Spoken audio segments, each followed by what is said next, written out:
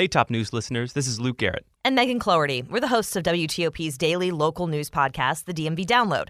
Don't worry, Top News from WTOP isn't going away, but we wanted to drop in and give you a taste of what we're producing, a podcast that goes deeper into the biggest stories of the day. If you like what you hear, head over to the DMV Download podcast and subscribe. It's Wednesday, November 9th. From inside the WTOP newsroom, this is the DMV Download, brought to you by Steamfitters Local 602. Get an estimate and learn more at steamfitters-602.org. Food. We all love it. We all need it. But in Southeast D.C., access to grocery stores and restaurants have been limited, forcing residents to drive or walk miles to get fresh and nutritious food. After years of little progress, the newly re-elected Bowser administration is hoping to change that by giving out grants to businesses opening up stores east of the Anacostia River. And so what we want to do is bring people closer, or bring, I should say, grocery stores and food markets closer to people in Ward 7 and 8. See, that's Deputy Mayor John Falchecchio. We also hear from Melvin Hines, owner of D-City Smokehouse. He received a Food Access Fund grant so he can open up a new location in Southeast. Besides being on the receiving end, I'm also part of the community. I live in Ward 8. I've experienced the other side, not having a lot of options or having to get into my car. Thanks for joining us. I'm Luke Garrett. Megan Cloherty is off today. It's Black Restaurant Week here in D.C. It runs until November 13th. And the now three-term D.C. Mayor Muriel Bowser kicked off this week announcing 7 new Food Access Fund grants to small businesses in Wards 7 and 8. Earlier this week, Megan and I talked to the Bowser administration about this program.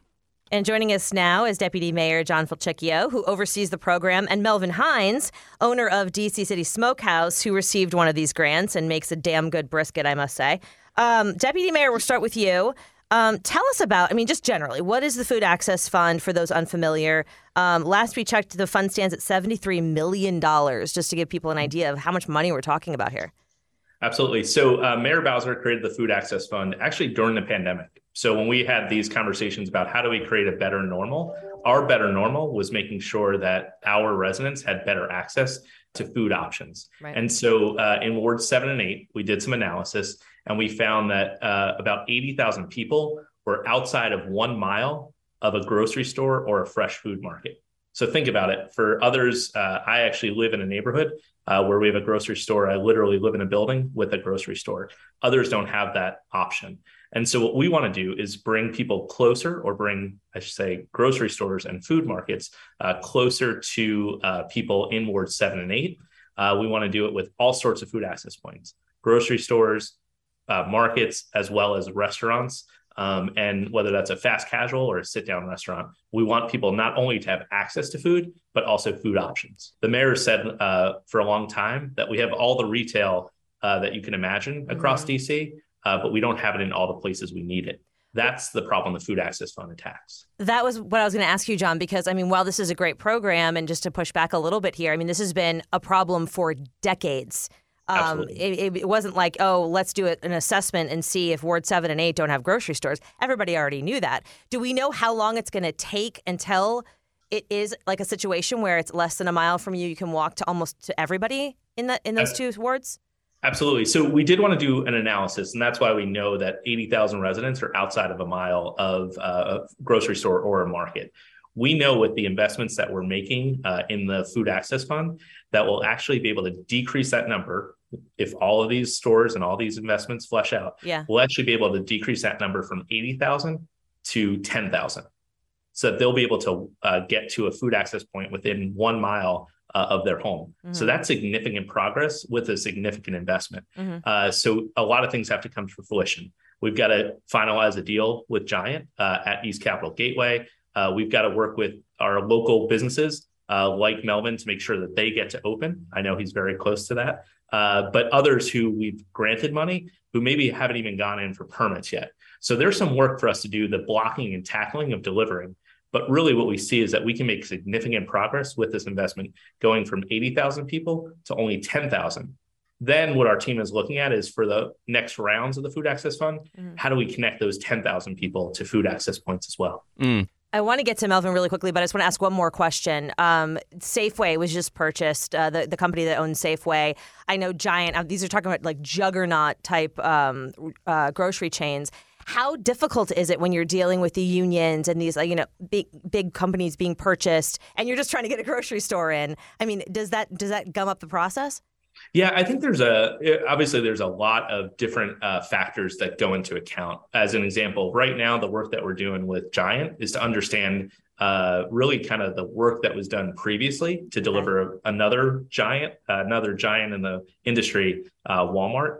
Yep. That didn't come to fruition, but the site started to be prepared for that. So what we have to do is actually one of the complications that you're raising. We have to check what's been done at the site.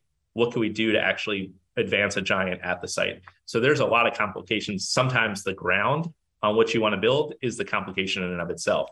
So there's a lot that goes into bringing food access to a neighborhood. And Melvin, you are on the receiving and implementation end of this food access fund. Tell us how that process has been and what it means to your business and your community. Well, besides being on the receiving end, I'm also part of the community. I live in Ward 8. Really at the top of Good Hope Road. So, and I've been around here for about 12 years. So I've experienced the other side, not having a lot of options or having to get into my car to go somewhere. Just recently, just in the last few years, we have the benefit of the delivery services. Those did not exist. They didn't come east of the river. If they did, it was just very few options. So, I experienced that. But during that same time, I opened and operated D-City Smokehouse. So, I'm seeing that experience by operating in Ward 5, but living in Ward 8 and getting a different experience. So to me, the Food Access Fund has been great. This has been, for me, we were already in the process of starting to build in Southeast and Ward 8. So the Access Fund for us really served as sort of a finisher, a chance for me to finish the project, understanding in this specific industry, the hospitality, specifically with restaurants, banks don't typically like to loan.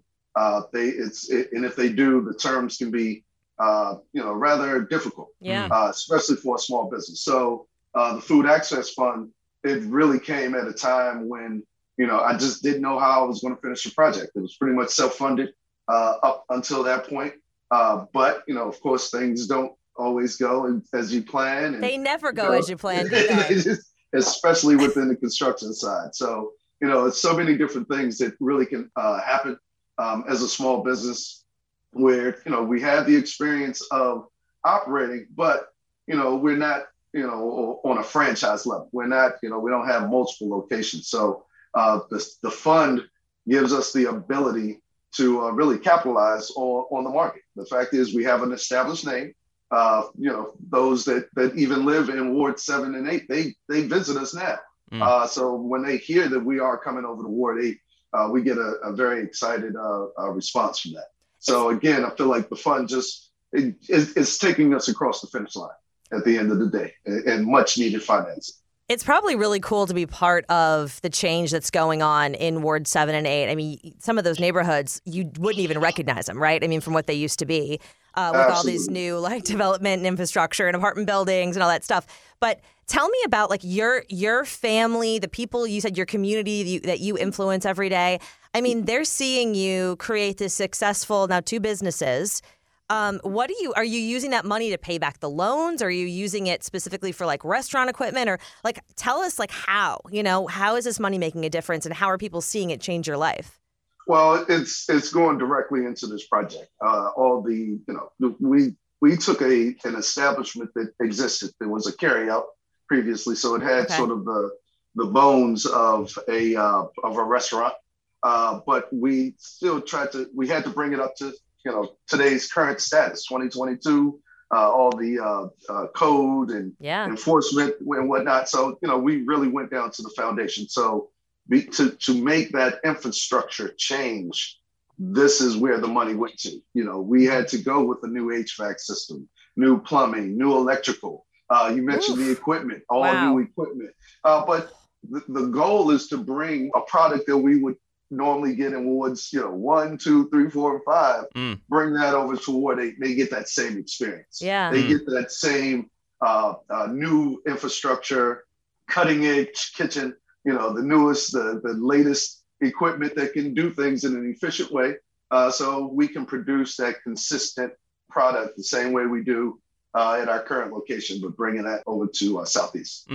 Now, food is a very tangible thing. We obviously need to survive, but it's also an emotional thing. When we experience food with people we love and just experience good food in and of itself, it elicits, community and emotion. Can you talk about that part of this, new site you're opening up in Ward 8 and 7? Yeah, absolutely. And to talk about the new, I oftentimes refer back to what we call the original D City. Original D City, and I will, credit the mayor and their planning during the pandemic. Because you speak about that comfort of community. During COVID, we never adjusted our hours and we never adjusted our menu. And, it wasn't that direct feedback to say, thank you for doing that. But I could tell with our customers, when they visited, they got a sense of comfort coming into D City. They get a sense of comfort now. My staff that works on site, they're able to identify customers, repeat customers, know their order before they even say a word. Yes, that's awesome. That creates that community. So the goal is to bring that same energy, that same approach to Southeast.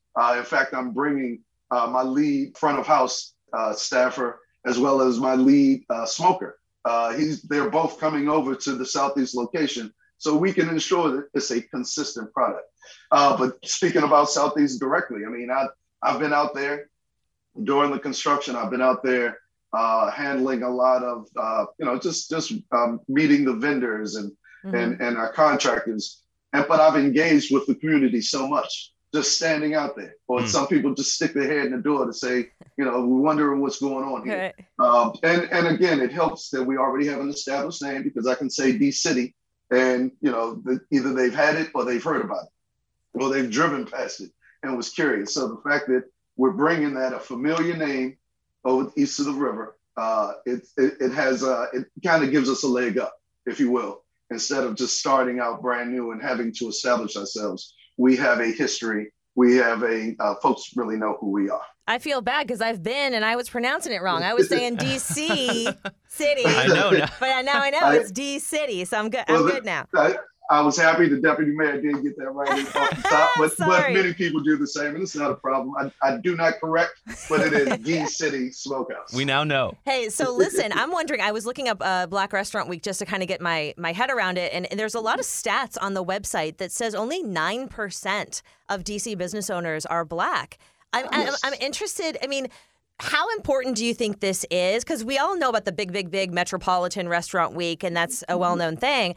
But drawing attention to these small businesses that are Black-owned, like you said, have that kind of, in the community, wherever they are, if they're building it or they've been there for decades. What does that mean to you that they're doing this event? Black Restaurant Week has been an outstanding resource. They started in 2018. When they started, we were already established, but they went a long way in promoting our business, networking with others in the business, as well as just being a valuable resource to kind of maneuver around things. So they are a valuable service, I think, overall, for those new in the industry or wanting to start out. I think they're a valuable resource to contact, to work with, to help really just promote, because, we are a niche. At the end of the day, we make a rather large percentage of the city. But the fact is, at 9%, that's statistically, that's not Took really. The words out of my mouth. Yeah. That's a small amount. It surprised me, honestly. Go ahead. But I will say that this administration specifically, but the DC government overall has been very supportive. And I will say, of course, I'm in it, really, neck deep at this point. But I do feel like there's been a lot more diversity, a lot more of my colleagues that had interest in starting and then jumping in. And the city has been supportive of that endeavor, specifically in 7 and 8, but really across the whole city. So, there is a lot more networking going on. And I really encourage, both the city as well as Black Restaurant Week to encourage more of that networking, to build a bigger network to help not just those that are in the industry, but those that are thinking about it, because that can help save time and money by just speaking to people and dealing with people that have gone down that path. Right, already. yeah. Right. Now, Melvin, I have to warn you, the deputy mayor did say that you have a celebrity that's kind of associated with, D-City Smokehouse. I don't know if you want to reveal that here, but I just had to ask. I couldn't help myself in asking. Are we talking about Hammy? Hammy the pig? Hammy the pig? Yes, that's our... what do we call it? That's our mascot. He sits right out front of D-City. And it's a great picture opportunity. A lot of people like to, capture a moment with Hammy. So, and we're working on getting another one for the Southeast location. Nice. Glad to hear it. Well, we're glad for your success. John, I just wanted to give you the opportunity to say what you, I know the city is involved in Black Restaurant Week. Yes. And obviously it's not a new thing, but I think that a lot of people don't know as much about it, possibly because of the pandemic. Is it something that they're like featuring a restaurant, a day, or kind of, can you describe sort of how it works? Yeah, if you think about Restaurant Week, where there's food specials that you can take advantage of and maybe explore a new restaurant, that's what happens with Black Restaurant Week as well, with a focus on restaurants owned by Black owners. So what we want to do is make sure that we keep that ecosystem going, so that we don't just help invest in companies, invest in small business owners, but we also promote it to make sure. We were at Fish Scale last year, which is on Florida Avenue as well, and actually serves, it's a sister and a brother that actually serve all sorts of fish options. It's a great part of the community. And we also know that one of the things we're trying to achieve with the Food Access Fund is take concepts that work in one part of the city and make sure that we can try them in Ward 7 and 8. Mayor Bowser said if we're successful in the west part of the city, we could bring it east. Or if it's successful already in the east part of the city, we could have another location. So there are examples of that too. Half Smoke, which is at 7th and Florida Avenue, part of DMV Black Restaurant Week. They have actually committed to open 2 new restaurants east of the river. MLK Deli, which is currently in Ward 8 on MLK Avenue, is going to open another shop in Deanwood. So what Melvin really kind of reminded me of is that this is about supporting DC businesses, but it's also about keeping dollars in community. So when you think about it right now, if Melvin and his neighbors, and I know he owns D-City Smokehouse, so he knows where to go for his brisket. Right. But if he was a brisket connoisseur and wanted to go get it, is there a place that he can get it in Ward 7 and 8? Well, he would have to take his dollars to Ward 5 right now to get it. What we want is more Ward 7 and 8 residents to be able to spend their money in Ward 7 and 8 and not have to go across the river or out to Prince George's County. Keeping those dollars means that they hire neighbors as well, and putting their neighbors to work has an impact. So Melvin, may make great brisket. He's going to have 2 locations now. He's going to have 2 mascots out there. But what he also does is he hires his neighbors. And that is the impact that we see beyond the food that gets served as well. Well, Melvin, Deputy Mayor Falchecchio, thank you so much. Yeah, I appreciate it. Well, thank you so much. And after the break, we hear how you could win a silver ticket to get on the first Silver Line train to Dulles. Backed by the experience of its hardworking members, Steamfitters Local 602 is ready to take on your next commercial, heating, cooling, HVAC, or refrigeration project. Steamfitters Local 602 adds value to our community through its partnerships with local contractors and building owners, all while keeping the focus on improving the lives of its members and their families throughout the DMV. For work that's on time and on budget, go to steamfitters-602.org to schedule your next project. That's steamfitters-602.org.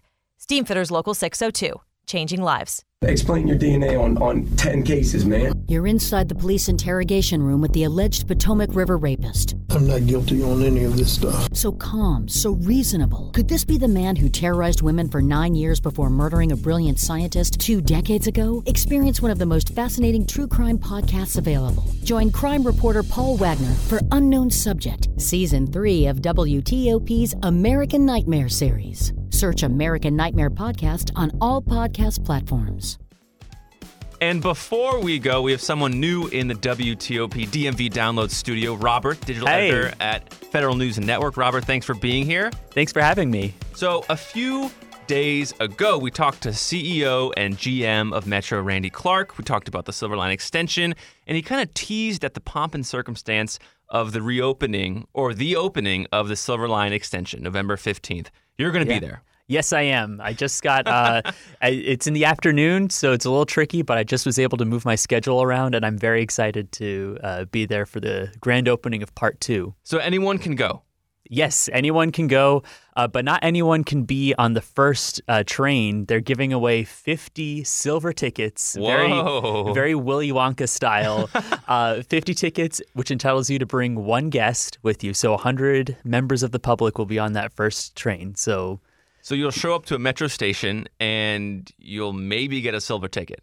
Well, no, the way to get a ticket is you have to apply. There's an application process. A lottery. There's a lottery. I'm not sure how much of it is chance and how much of it is your story, but they want people to share their favorite metro memories, and they're going to pick 50 people from that. You can do it on Twitter, on Instagram, or they have an email if you don't want to put it out there on social media. Have you entered? No, but I am entering. The deadline is November 10th at 5 p.m. So I'm working on my email now. Yes, your story. Gosh. Yeah. Yes. So why are you so excited about the Silver Line extension? So the Silver Line extension is a little personal to me. 5 years ago in college, I interned over the summer for the Airports Authority, the folks who own Dulles and Reagan National Airport. They were the ones who actually built the Silver Line all the way from East Falls Church all the way out to Wheelie, and now Wheelie to Ashburn. So I was an outreach intern, and I got to put together promotional materials for it, and it was a long summer commute from Foggy Bottom out to Herndon, Virginia. But that was a great experience, and I've always been an advocate for taking public transit. Right, and it hasn't happened. Like it sounds like you worked on this, years ago, and the Silver Line just hasn't happened, and now it's finally happening. And for what it's worth, 5 years ago when I was interning there, it was already like years behind schedule. Right. That was a question we fielded a lot. Wow. So you're going to be on one of those trains. What do you think you're going to feel? I'm going to feel like I'm closing a chapter. I've been telling my coworkers here, this ride has been 5 years in the making for me. I'm very excited to finally see the fruits of the labor of everyone on the Dulles Corridor rail project team, to see how that turns we out. hope that you get that silver ticket. Yes, fingers crossed. And that'll do it for us today on the DMV Download. This show is brought to you by Steamfitters Local 602. Our music is by Real World. Give us a review and rate our show on any of those podcast platforms you listen to us on. You can also find us on social media where we're posting content mostly pretty much every day. You can find us a third way at dmvdownload.com. The DMV Download podcast is a product of WTOP News. If you're in the D.C. area, listen to 103.5 FM. In Virginia, it's 107.7 FM. And in Frederick, Maryland, it's 103.9 FM. You can also find us on the WTOP app and WTOP.com. Thanks for being here, and we'll see you tomorrow.